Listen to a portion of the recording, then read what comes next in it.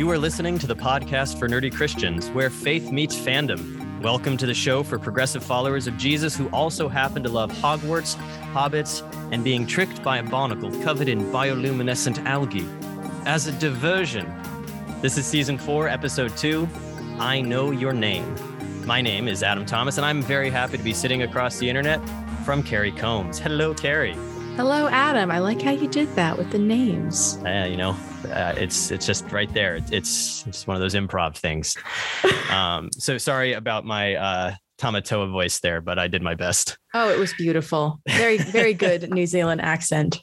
As a diversion. My kids watched the movie with me yesterday, and they had seen bits and pieces of it a couple of years ago, and they thought the little coconut creatures were the funniest thing they've ever seen. I thought they would think those things were scary, and they are pretty scary. Not. They thought it was hilarious. I thought they would think Tamatoa was scary. Nope.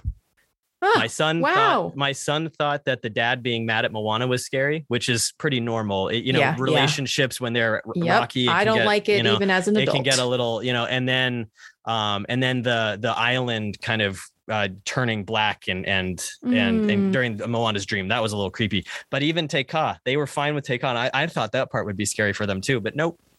Relationships and islands disappearing.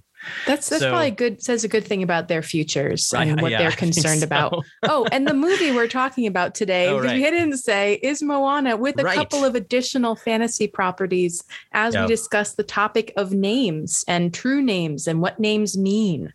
Right. Yes. We assumed that the bioluminescent algae would have given it away. That's true. If you don't immediately know what that quote is from, you should probably just stop listening to the podcast now. Oh, come on. No, Karen, just kidding. Mean. That's just me. But you should know that one. Oh, yes. Moana. Brush off your Moana chops. We all know Moana is Carrie's favorite movie. Continues to be. I was like 2 seconds into watching it. No characters had even come across the screen. It was just the Disney symbol with the music playing over it. And I was already crying. Yeah. And like I said, my kids were watching it with me, and we got to the end which we're going to talk about today, where Moana puts the heart back and I start getting choked up, and I'm like trying to hide it from my kids because they're not getting choked up at all. And I'm getting choked up and I'm like, yeah, it's a good movie. It's all fine. good. Yeah, we're good. This isn't like deeply meaningful at all on a soul level. No. And then Maui says, the chicken lives. And I start laughing and everything's fine again. All right. Well, okay. Our scripture quotation for today comes from Matthew chapter 1. An angel from the Lord appeared to Joseph in a dream and said, Joseph, son of David, don't be afraid to take Mary as your wife, because the child she carries was conceived by the Holy Spirit. She will give birth to a son, and you will call him Jesus, because he will save his people from their sins. Now, all of this took place so that what the Lord had spoken through the prophet would be fulfilled. Look, a virgin will become pregnant and give birth to a son, and they will call him Emmanuel. Emmanuel means God with us. And our nerd quotation today is from the song Know Who You Are from Moana. I have crossed the horizon to find you. I know your name. They have stolen the heart from inside you, but this does not define you. This is not who you are. You know who you are, who you truly are.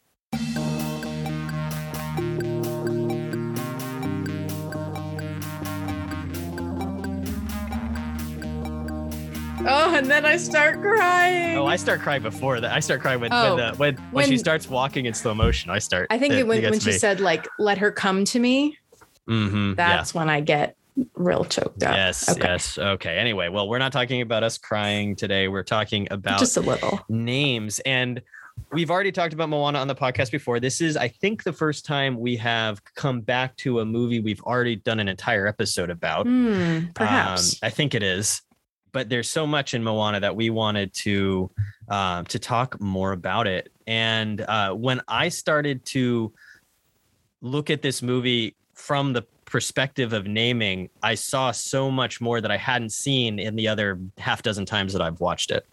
And the topic of naming comes up in a lot of other fantasy properties. I've been finally, after years and years of being recommended to me, reading the Dresden Files, and naming is important in that, is in terms of names have power. And I know that's an important fantasy trope of, if the creature's a fairy or your enemies have your name, they have power over you. And yet we wanted to start with Moana because the names both of Moana and of Te Kā/Te Fiti are so pivotal to how the movie runs, especially if you look at it through that lens. So the interesting thing when you start looking at Moana from the concept of naming is in the first song, the first word of the song is Moana's name. Mm-hmm. Right? Moana, right? Not the chanting part. Sorry, no, the first song, the first English that we hear is Moana's name, as the chief begins teaching her about how to be the next leader of the people.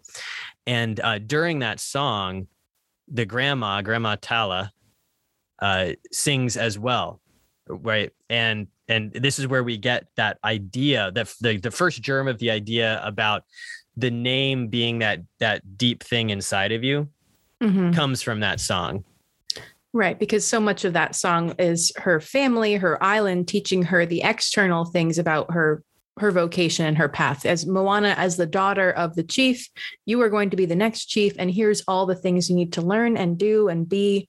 And yet Grandma Tala is the one who says, no matter what else happens, no matter whose daughter you are, there's a voice inside that whispers Moana, and that's who you are, who you truly are. Mind what he says, mind what your dad says, but remember, you may hear a voice inside, and if the voice starts to whisper to follow the farthest star, Moana, that voice inside is who you are. So the movie is setting us up for a journey both out into the ocean, but also a journey inside herself to claim who she truly is. Well, and we hear Moana's name so often in this film that it becomes kind of a refrain as Grandma Tala is telling her what she needs to do, because Grandma Tala knows she's been called by the ocean. She received the heart of Te Fiti that the ocean gave her. But of course, being a small toddler, she drops it. Grandma Tala scoops it up. And when Moana is kind of reconnecting with her vocation, Grandma Tala gives her the heart and says, here's what you're going to say to Maui. My name is Moana of Motunui. You will board my boat, cross the sea, and restore the heart of Te Fiti. And that becomes what Moana repeats to herself as she's on the boat trying to find Maui. She's trying to keep herself awake in the middle of the ocean, and she'll just mutter it to herself, I am Moana of Motunui.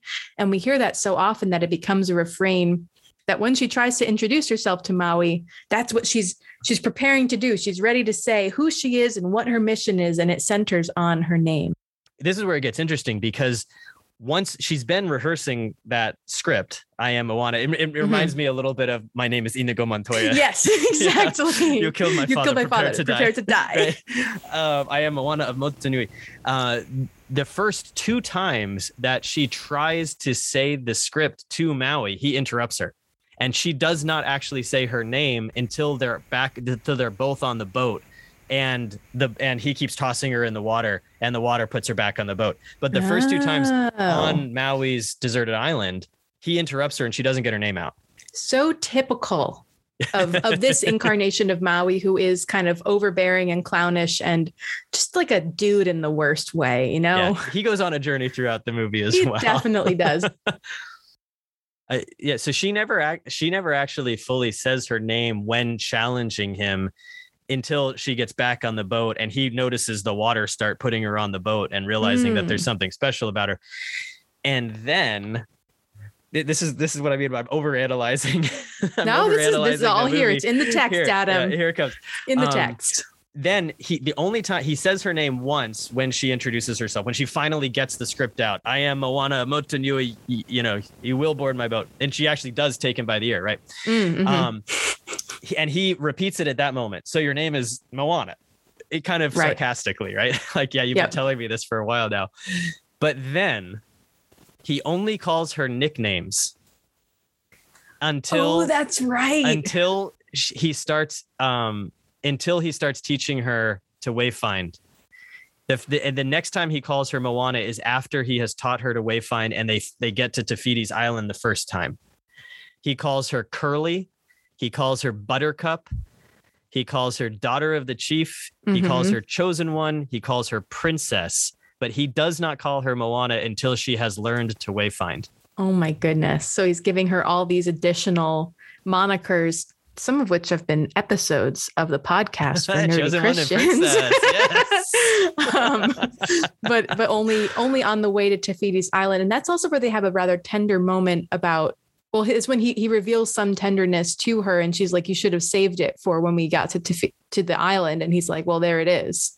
So right before, like essentially on the eve of battle is what they're seeing this as, he actually acknowledges who she is and what her call is.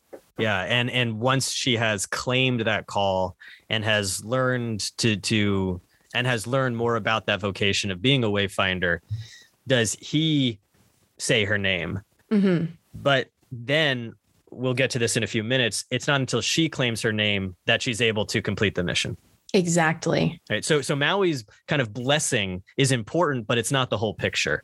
Right. Because it goes terribly wrong after that. They do not reach the first time they're at Takab blocks their way to what they think is Te Fiti's Island. Maui's hook is hit after they have a disagreement around, do we keep going or should we stay or should we go? And Moana wants to go and Maui wants to come back, and he ends up leaving her and she's left all alone in her boat in the middle of the ocean. The heart has been thrown into the sea, dropped into the sea. She throws it in. She throws it in. Yeah. And she's at a moment of crisis and feeling like she is at her wit's end and she can't do it anymore. And that's when she receives the visit from her grandma again in her spirit ray form. Yeah. And let's pause there because we want to get back to that in a little bit, but let's talk about a few other things in the movie before we get there, because that's the low point of the movie. Oh yeah. Is right after she's tossed the heart into the ocean and said, somebody else can do this. It's not me. It's not me. So we'll get back to that in a minute, but let's circle back for just a second. Because there's a few other elements here where we see naming being important and the stuff that's inside us being important. Like Tamatoa's song about being shiny, right? And he talks about it all being on the outside, right? It was a drab little crab once. And he thinks that Moana being told to be who she is on the inside is a lie. That's right. Do you remember the lyrics? Did your granny say, listen to your heart, be who you are on the inside? Yeah. And then he says, your granny lied. Guess what? Your granny lied. So somehow he knows about this, but I guess he's some sort of also demigod. Or just sort of thinking like, I don't know, humans probably talk to their grannies about this stuff. Sure. But he ate his, right? But Tamatoa has a completely different outlook, and his is all external. And he actually thinks that Maui's tattoos are pretty cool because they're like, they're bling on his body. Right. Rather than being an external expression of internal events and pain. Which is actually what they are. Yeah. Yeah. He thinks they're like just decoration. I'd rather be shiny. That's the whole crux of that song. No matter what else is going on, he wants to be shiny. Yeah. So in the middle of the movie, we have this encounter with Tamatoa, who gives us the opposite side of what the internal quest of the movie is about. We see this character who is just external. That's it. And he's set up as a villain. Even if a kind of a silly one about bioluminescent algae.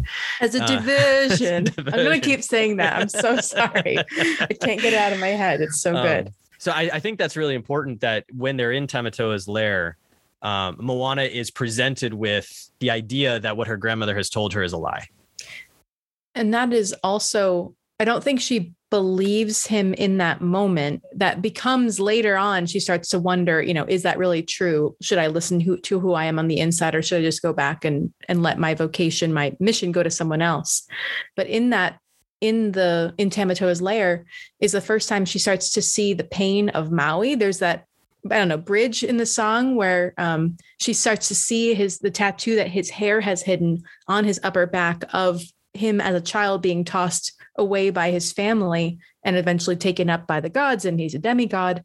But that's the first time Moana kind of sees the human side, or the pained side of Maui, and that part of his, inside. She wouldn't have been able to see that, except it is expressed externally, but not just for glam, not just for bling. He's trying to even hide it, but just that's part of who he is. And that's the story of his tattoos. They show where he's been.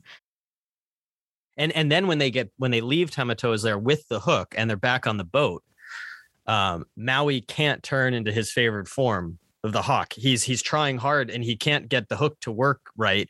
And he's lying down on the boat and he puts his own name in sarcastic air quotes. Oh, that's right.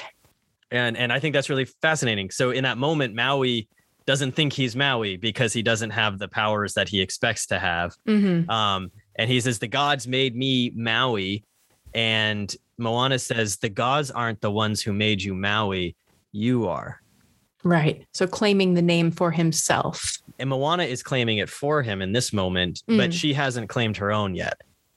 She said it a whole lot, but it's not until the moment which we're going to get to in a second where she really claims it. I don't think, because it's not until she sings it really big. Oh yeah, no, that's really the moment, happens, right? That's the moment. So let's go there then. Yeah, because it is an extremely meaningful scene. You're right. That is the low point of the movie. That's the emotional and kind of plot low point.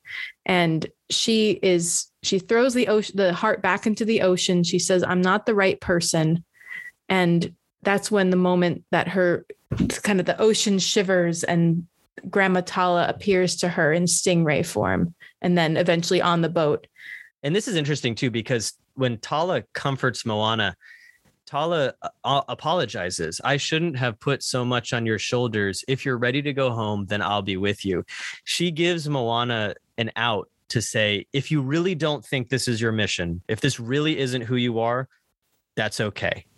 Isn't that what we learned so much with the chosen ones, is that they need to be fully choosing it. They need to not be cornered into the choice, but to, as we learn in Harry Potter 7, freely and willingly accept the dangerous mission in front of them. If they are backed into a corner or coerced into it, or it's really not their mission and they're doing it anyway, that's not a chosen one. That's another type of hero. This is the reluctant hero, yeah. Right. There has to be a way out, and the hero chooses not to take it. And in this moment, having that permission from Grandma Tala, I think, is what gives Moana the courage to say, no, this is my call. Yeah. And Tala then asks her, why do you hesitate? She's about to turn the boat around, but she hesitates. And then Tala reminds her. And when the voice starts to whisper, Moana, you've come so far. Moana, listen, do you know who you are? And that's where we then get Moana rehearsing who she is. That's right. She has to kind of work herself into it. She repeats back the things she knows she is. I am a girl who loves my island. I am a girl who loves the sea. It calls me. She remembers the sea calling her. I am the daughter of the village chiefs, right? We're descended from voyagers who found their way across the world. They call me, and so on and so forth. I am everything I've learned and more. Still, it calls me, and the call isn't out there at all. It's inside me. It's like the tide always falling and rising. And then to her grandmother, I will carry you here in my heart. You remind me that come what may, I know the way. And then, of course, that's when she sings the big, I am Moana. And I love these lyrics because it goes from the contradictions between her loving her island and loving the sea. And at the beginning of the movie, the big tension is she can't do both but as we learn in the movie, she goes onto the sea in order to fulfill that ultimate love for her island. So she knows the sea is calling her. She knows her ancestors are calling her. In that beautiful scene that she's surrounded by the ghosts of the ships that have gone out before her, the chief, referring to the necklace that he wears, that she now wears as a descendant of him. So the sea calls her, the ancestors call her, everything she's done calls to her. And yet ultimately the call comes from inside. The call isn't necessarily the sea. It's that the sea is inside her. That's the tide that's rising and falling. The call isn't out there at all. It's inside me. And that's when she sings, I am Moana. She discovers that all these external things are important, but ultimately her true mission comes from the inside. And then she changes the words of what Grandma Tala told her to say to Maui. And she says, I am Moana Motuanui. Aboard my boat, I will sail across the sea and restore the heart of Te Fiti. She claims the mission for herself, and then Maui comes back and helps her. But it wasn't just, I'm going to go get Maui and he's going to do everything. Right. Now it's her job. The heart is going to be restored regardless. And if Maui's not going to do it, she certainly will. It's like she took her own self by the ear and said, I am this, right?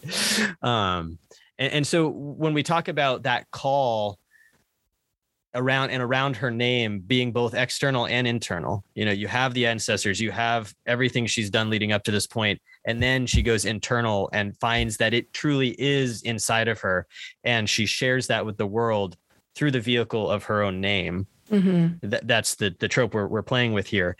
That over the course of the movie has allowed her to empathize with other characters. Like Maui. Like Maui and then Te Fiti. Because after Moana reminds him that Maui made himself, the guards aren't the ones who made you, you are. That's when Maui regains his confidence and is able to transform. Yeah, properly. What's that? Yeah, to properly, and not just into Shark Head. Or Sven. Or Sven from Frozen, a wonderful Easter egg. And of course, then that brings us to our quote from Nerd Canon today, when she notices, and my kids saw it too, when they saw Te Kā, they saw the spiral, and they were like, ah! Yeah, it's so well done. And then it slows down, and she walks towards Te Kā, and we get that beautiful kind of echo of I know your name. I know who I am, and now I know who you are. They have stolen the heart from inside you, but that's not what defines you. You know who you are. Moana knows her name, but Moana knowing the name of Te Fiti isn't quite enough. It can be a pathway to wholeness and healing, but ultimately what Te Fiti needs is to claim her own name again, who she is. And in doing so, she kind of cools her lava face enough to touch noses with Moana and then to receive her heart back. And that's what transforms her back into Te Fiti from the lava monster Te Kā, and life bursts forth, and she's restored into her fullness, all of her creative glory, only by being able to claim her own name. So kind of like Moana on the boat claiming her name back, and Maui first hearing from Moana that, the gods didn't make you, you made you. Names in Moana seem to only matter in as much as they are claimed by the person who owns them who wields them. The name being a shorthand for the mission, the identity, the person that they truly are. And that's what brings us to Jesus in our quote from Matthew's gospel. We have, this is where Joseph, Jesus's earthly father, is visited by the angel in a dream because he's contemplating sort of setting Mary aside because she's pregnant. And that's when we get the words from the angel telling him, don't be afraid, as angels always say, don't be afraid to take Mary as your wife. And then the angel says, and here's his name. His name's going to be Jesus, which, by the way, was a fairly common name. Right. Yeshua. In the time, the name being Yeshua. Yeah, that's the name Joshua. Jesus is the Greek form. And then the name, Jesus's name, Jesus or Yeshua, is translated right after that, because he will save his people from their sins.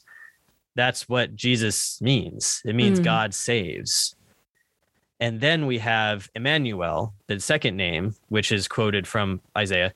And then because Matthew's audience may or may not be able to read Hebrew, Matthew translates Emmanuel for us right there. Emmanuel means God with us.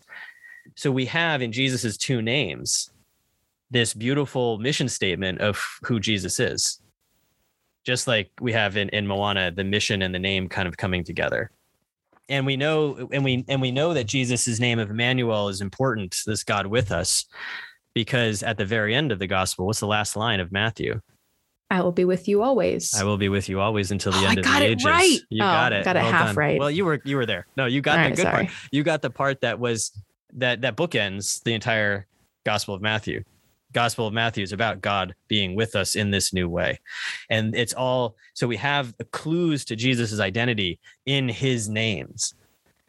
And it makes me think, when we talk about our own names, like my name, your name, obviously our names are just names, But what name would we claim for ourselves to show what our vocation is, what our identity is, what call God has placed on our hearts? What would our name be if not Carrie or Adam? I actually really like my name because it has a deep meaning to me. Ooh, so what is it? Can you share it on the podcast? Oh, absolutely. I'd love to hear it. I'm named for my great grandma Carmel. That was not where they got the nickname Carrie. Carrie is short for her Italian nickname Carissima, which is like a pet name. It's like loved one, dear one. So at the center of my name is the concept of belovedness, of being beloved. And I think as a lot of us have to learn how to, the path of my life is learning to accept the love of those around us. That belovedness is at the center of who I am, and being named for a relative who was much beloved in my family, who I never met. I think she died a couple weeks before I was born. But the very center of my name is, that I am loved. And that's such a huge part of how I understand my vocation of being loved and sharing that love. And I think of how God loves us and calls us to share that love as well. So that's the story of my name. I think that is so beautiful. Oh, I love it. Thank you for sharing that. That's so wonderful. Does Adam have a particular meaning for you? I mean, not in the sense, not in the familial sense that your name does. Mm-hmm. But I do love the origin of my name, being the first name in the Bible, as it were. Adam. Ha-Adam, which isn't even a name in the scripture. It just means person of earth, right? You're the Hebrew scholar here. Is that a fair translation? Yeah. I think. Oh God, I don't remember. No. But Ha-Adam is the person of earth. And the human is like coming from the hummus. Right. That's where that word comes from. And so when you see Adam in Genesis, you could just translate that as the human, right? The human being. Mm-hmm. But I love the way that the name comes from the earth, comes from the ground. It's a grounded name. It's a name that speaks of God's creation, of God breathing God's breath into the human. Mm-hmm. in that stunningly intimate act of creation in Genesis 2. So when I think about my name and I think about God breathing life into the first Adam, that's where I live, is that creative spark, that creativity of humanity mirroring the creativity of God in the opening stories of Genesis. Because even in Genesis 1, God names things all over the place. Mm-hmm. That's a huge part of that creation story is naming things. And then the humans also name all the animals. There we go. It's like, does that happen? It does. But in the first chapter, God names the sun and the sky and the light and all this stuff. Let there be light. I'm making light by naming it light. You and I are lucky or just coincidentally happen to have these connections with our given names, but not everybody does. Some people have names that don't feel like who they are. And I think one of the special things the church can do is supporting when people change their names, either just because they want to, they feel more connection to it, or in the case of a person with who's transitioning and claiming a new name for themselves, is to honor and support the name that they have chosen for themselves. And I know, like, we don't rebaptize people, but we have, thankfully, in our denomination, developed rites where the new name is blessed, and we put aside the name that no longer fits the person, and acknowledge that the name that you have chosen, that you have claimed for yourself, is important and holy, and in a way given to you by God more than the name that, you just happen to be born with. So I think that's an important part of this. And one of the ways we can really respect one another as in our humanity is to not use the names that people no longer have a claim to. Noting that our actual given names are one thing, and then we could also imaginatively think about what a name would be for our mission. It's not necessarily our given name, but Jesus's names happen to translate into his mission, which was nice that they did that. That's nice. But we do have a vocation. We do have, God calls us into something, into a mission. And when we claim that, we actually discover who we are, just like Moana does. That's the important thing there. And like God naming the things in the creation story, we wanted to just bring in, as we close up our discussion here, one of our favorite books, The Name of the Wind by Patrick Rothfuss, which is one of the best fantasy novels of all time. I love it. I almost missed recording this podcast because I couldn't stop rereading it for the 5th time. So in this book, as we said at the very beginning, the naming in the fantasy genre is a fairly common thing. In this particular book, there are a couple of different kinds of magic. There's magic that is almost scientific magic. And then there's also this very ephemeral, mysterious magic, which is the magic of naming. And when you know something's true name, you're able to harness that thing. Right. And this is obviously it's the title, The Name of the Wind, and kind of the central hope for the main character, for Kvothe, in learning magic, as we would call it, is to learn the name of the wind. He sees it.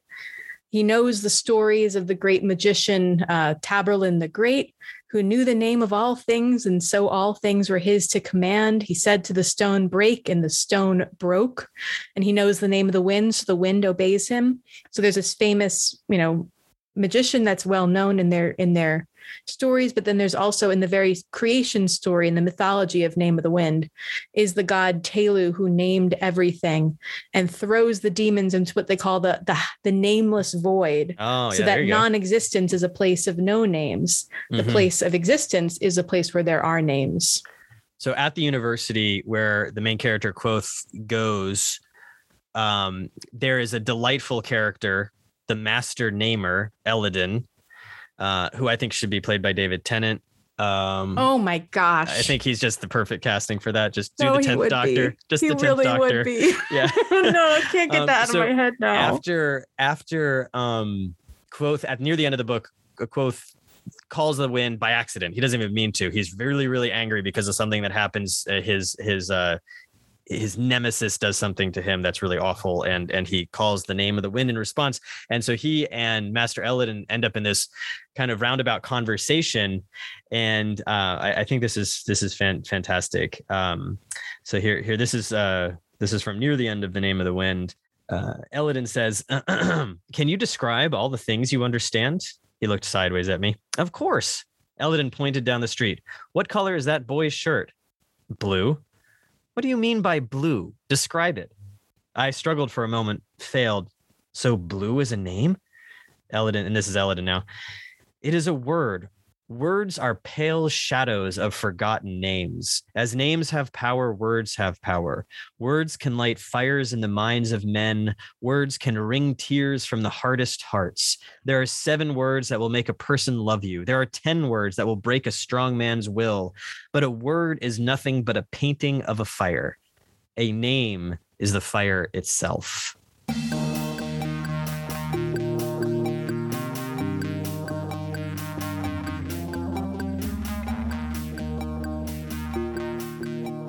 This season on the podcast, we are answering your questions on faith, fandom, and everything in between. This episode's question is from Rick via Facebook. He asks, any fantasy or sci-fi worlds you would love to live in? Any that you feel meh about? All right. So I think you should answer this one first, because when you read the question, you just lit up and were like, yes, I've thought about this for my whole life. Well, I would love to live in Pern after they discover, in like the age of science in Pern. The Dragon Riders of Pern series has a lot of issues about it, a lot of gender dynamics that are unfortunate, and like human sexuality questions that go very deeply unexplored. But part of the shift in the Pern books is going from kind of a fantasy to a science fiction. I think even the genres change within themselves. So we learn like early on that these are like old Earth colonists, but they're kind of living in this like medieval feudal state of like poverty and despair, essentially. I don't like that. I don't want to live there. I will like after they rediscover the ancient tech and destroy the thing. Oh gosh, that's spoilers. It's been out for like 20 years. Destroy the thing that has been plaguing their planet for centuries, ever since it was founded. And there's just this era of hopefulness, of technology, of new beginnings. And I also, one of the things I do appreciate about Pern is because of the way the society has developed, where they need to stay like in caves essentially for protection. It's developed like almost like a commune structure. There's very few individual houses or settlements. It's all like in this larger communal structure, and they eat together and they work together. And that is very appealing to me. So I would want to live in post-Avis Pern time before they potentially ruin it like humans do. Yeah, there you go. Thank you. What about you, Adam? What sprung to your mind? So I'm going to say two that I would feel meh about, and then I'll say one that I would really love to live in. The two that I would feel meh about are for different reasons. The first one is Westeros. Oh, yeah. I would not want to live in Westeros because it's basically just like a horrible medieval society where everybody just gets sick and dies. Or murders each other, or exploits each other. Yeah, so there's not a lot of redeeming value of living in Westeros. Unless you're in like the 1%, you're probably going to die by the age of 20. It might just get murdered, you know? Yeah, so yeah. I'm not, so Westeros is out. I'm not looking for real estate in King's Landing, or even in the free cities, you know, across the sea. Yeah. The other one where I don't want to live is not because I don't particularly like it, like Westeros, is The Stillness in the Broken Earth trilogy by N.K. Jemisin. Yeah, sounds very dangerous. Because it's really dangerous and there's earthquakes all the time. However, the books are amazing and everybody should read them. It's a great series, and it won 3 Hugos in a row. Live in it in your mind, not in don't actually live reality. In the stillness. Isn't that the first series to win 3 Hugos in a row? I think that's accurate. Yeah. The one that I do want to live though is Star Trek. I mean, it's pretty obvious. Oh yeah. Is, you know, my new avatar on our little new logo for season 4 is me as a full commander. I think I'm 38. I'm actually older than Riker was when he started as a full commander on Next Generation. No, I just love and Next Generation is my show. So I'm going to say the 24th century in the Star Trek timeline, because it's a post-scarcity society. You know, they have replicators that can make everything. They know how to transfer energy into matter. They have whales because of Star Trek 4. Thank God for the whales. God. I love that the characters on the Enterprise specifically, since that's the ship we're on, support each other and are a team. And there's not a ton of conflict between the characters. Mm-hmm. Most of the conflict is external. Mm-hmm. That was actually, you know, that's a Gene Roddenberry thing. He didn't want conflict between the characters, which is hard, you know, on a TV show, not to have that, which is why most of the conflict is external, at least on the shows that Gene Roddenberry was alive for. So yeah, I'm going to say 24th century Star Trek.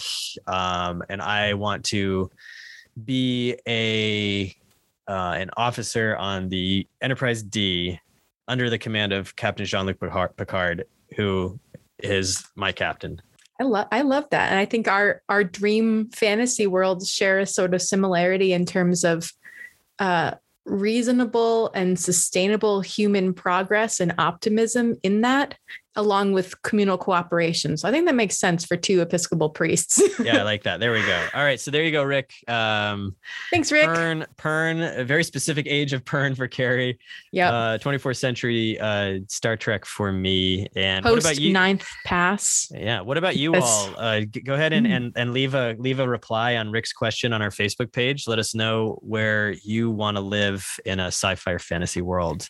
And keep on sending your questions. You can reach us at Nerdy Christians on Twitter or at Rev Adam Thomas, also on Facebook.com/Nerdy Christians.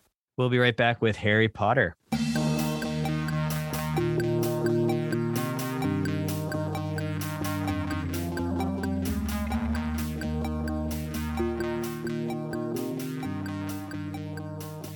And now for a quick recap of chapters 6 through 9 of Harry Potter 7.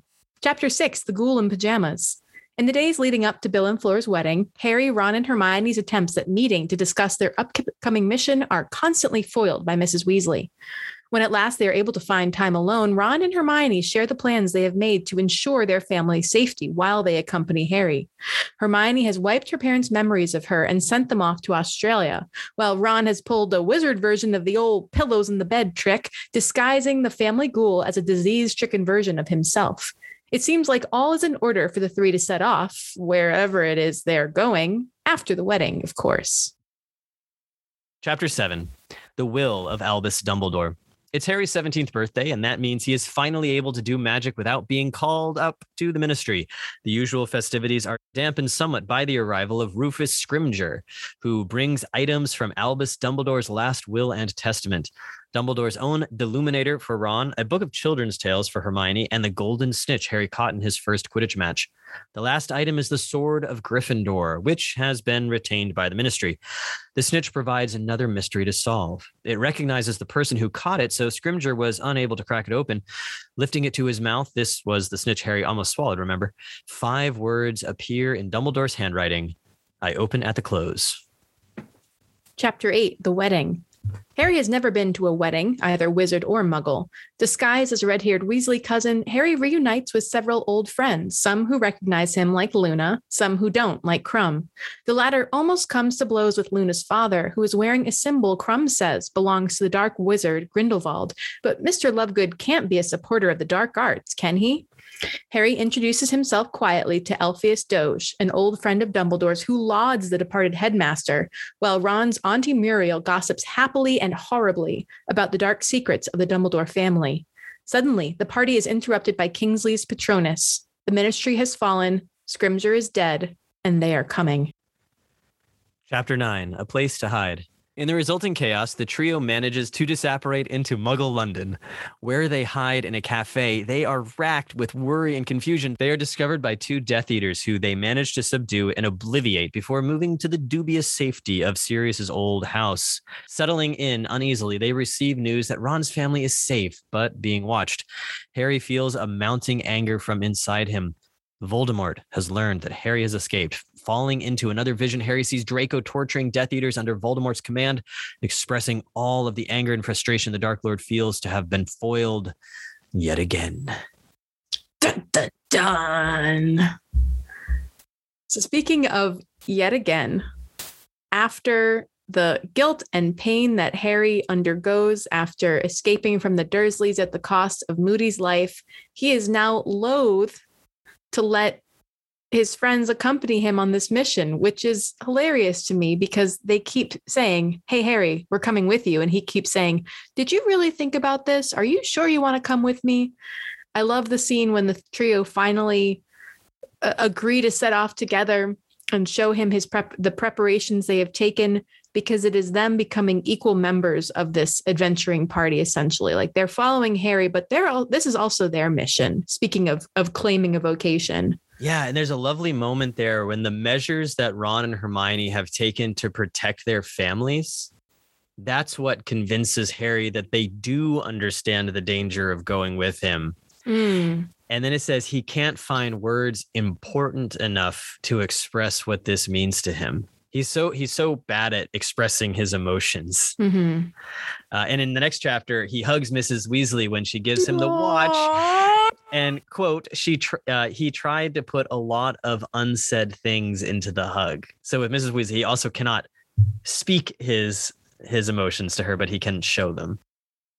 There is a lot of mounting frustration in these chapters, particularly this first one, because I think following the chaotic escape from number 4 Privet Drive, Harry now is stuck at the Burrow. Like he wants to go out and set up on his mission. He says, Harry felt that nothing but action would assuage his feelings of guilt and grief. He wants to start now, or he has to wait till he's 17. That's 4 days away. But apparently he has to also stick around for the wedding, which is adding one additional day is like intolerable to him, because it's so much easier to do than just to sit with your grief and your emotions. He's a person of action. He's not a person that sits and, ponders and is, over his feelings, even though he probably needs to attend to them as well. I love that this desire for action is curtailed and like shaped by his relationships. Like Molly's concerned parent attack to him where she's like, are you sure you're going to drop out of Hogwarts? Seems like a bad idea. He's almost wavers because of that. The thought of Ginny is almost enough to keep him there. The thought of his friends being in danger is almost enough to have him convince them to stay. And yet he still knows that this is his call. It's interesting, though, that you mentioned that his wanting to be action oriented to move to push the grief away. I mean, because that's so, I mean, I've found as a pastor walking with people through death and through funeral is that the day after the funeral is sometimes the hardest day, because up until the funeral, there has been actions to attend to, decisions to make, things to do. And then the day after the funeral, everybody leaves and you're there and you're just there with your grief and it all comes rushing back. Mm-hmm. And I think Harry is trying to forestall that. And yet he does take those few days at the Burrow. And I think he is able to at least integrate what's happened into him, because he's said, okay, yeah, you guys can come. I'm not going to sneak away. It's okay. You don't have to worry. I'm not going to sneak away. And then Hermione took all his stuff anyway.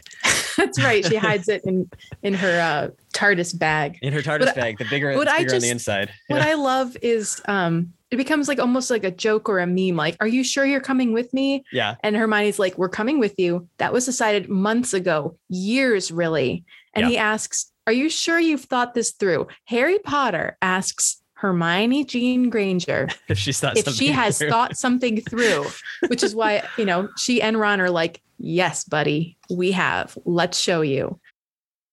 They finally get away from Mrs. Weasley and they're chatting up in Ron's room and they start talking about the Horcruxes. And Hermione pulls out the book. What's the book she pulls out? Secrets of the Darkest Art. And then they're talking about how many Horcruxes could Voldemort actually have made? Because apparently just making one is already, because you have to kill somebody to do it, is already beyond the pale.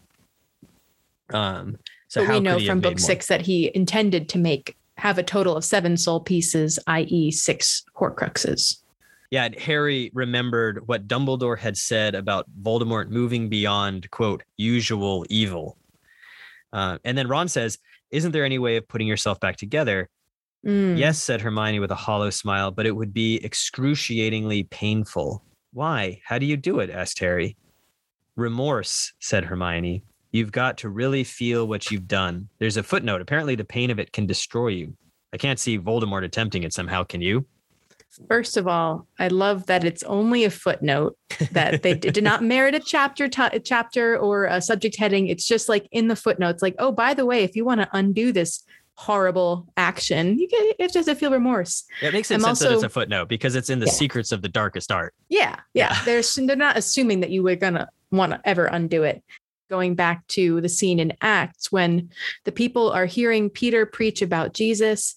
And then they describe it as being they're cut to the heart. They feel what's called compunction, that feeling remorse of our bad actions, of our sins pains us, but only from that, remorse, from that recognition of the impact our actions have done, can we find repentance and healing.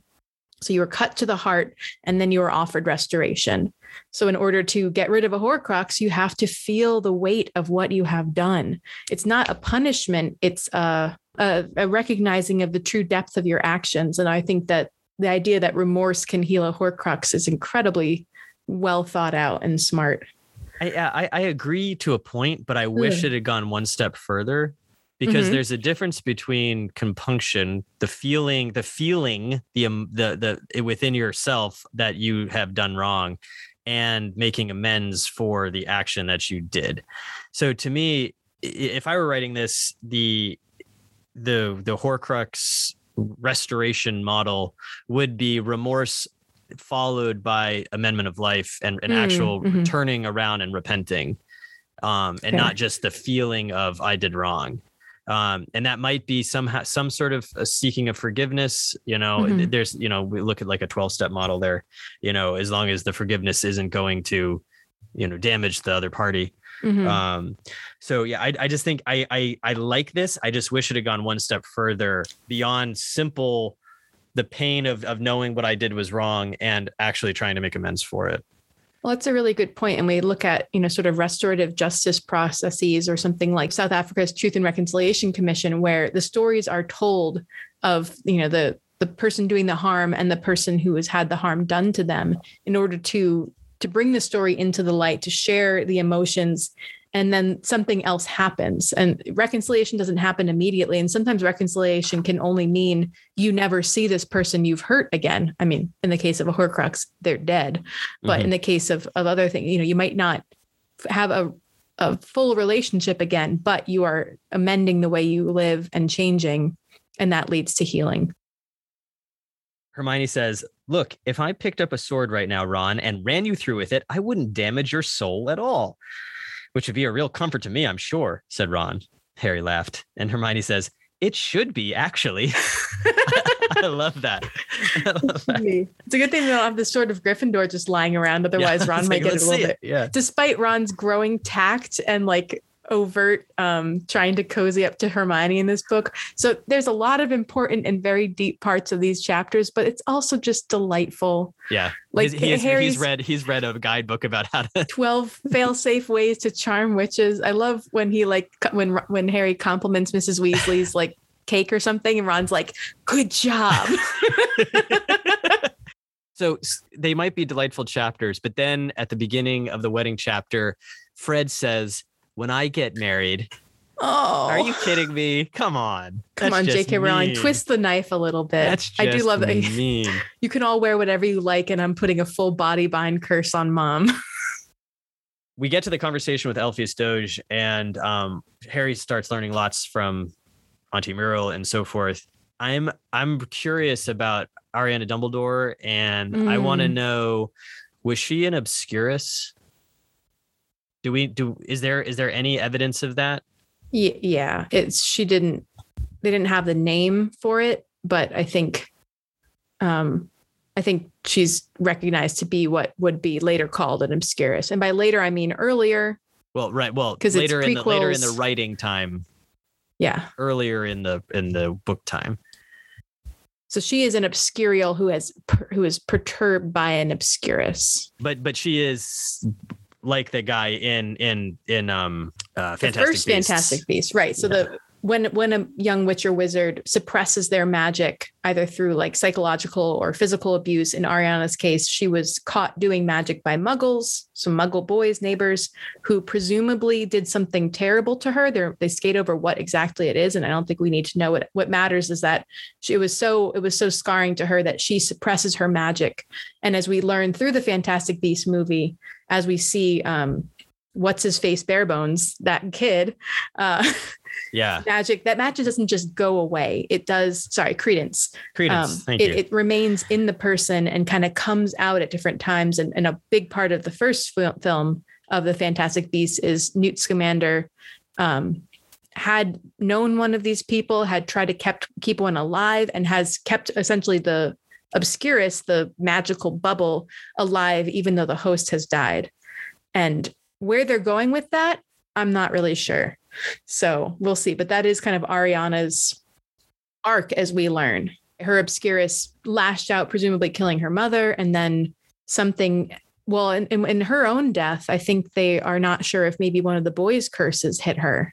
Either way, it's heartbreaking, and it makes me wonder how much Harry was in danger growing up in the Dursleys' household, because he had instances of accidental magic all the time, like ending up on the school roof or having a sweater shrunk, but letting out the anaconda that sort of escapes from the zoo, but he doesn't suppress his magic to the point where it can turn into this Obscurus. And I wonder if he doesn't suppress it because he doesn't know about it.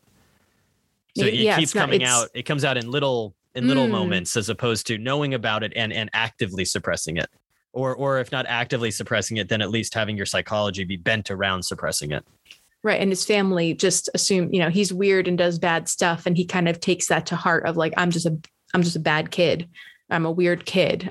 He doesn't think, he still doesn't believe, when Hagrid says you're a wizard, I'm a what? He doesn't quite understand it as fast. Sorry. Gotta go. It's eminently memeable. A what? What? All right, moving. All right, let's see. On. Okay, that sounds pretty good. Do you have anything for the chapter where they're running through Tottenham Court Road? I don't. Except that Hermione's bag is a TARDIS, which you already said. So Hermione's bag is TARDIS. Very helpful. I wish that everything had undetectable extension charms on it. Or a bag of holding if you are a Dungeons and Dragons player.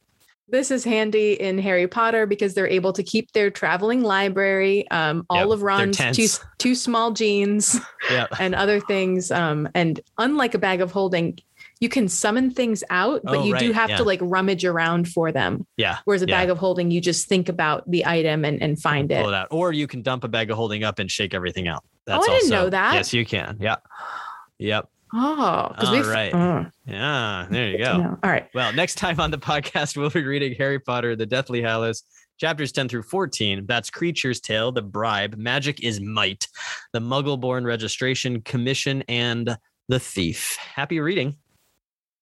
Thank you for listening to this episode of the podcast for Nerdy Christians. You can find us at nerdychristians.com or on social media, facebook.com/nerdychristians and on Twitter @nerdychristians, where I occasionally tweet bad memes. You can find Adam on Twitter @RevAdamThomas or on his new website, adamthomas.net. Check out Adam's latest fantasy novel, Vampire Mist, Ballad of the B-Team, Book 1. I'm a character in it, as are a lot of our friends who we talk about on this podcast. And as always, you can find both of us right here on the next episode of the podcast for Nerdy Christians, where faith meets fandom. May your true name, given to you by God, claimed by you, guide and strengthen you on your path. You know who you are. Amen.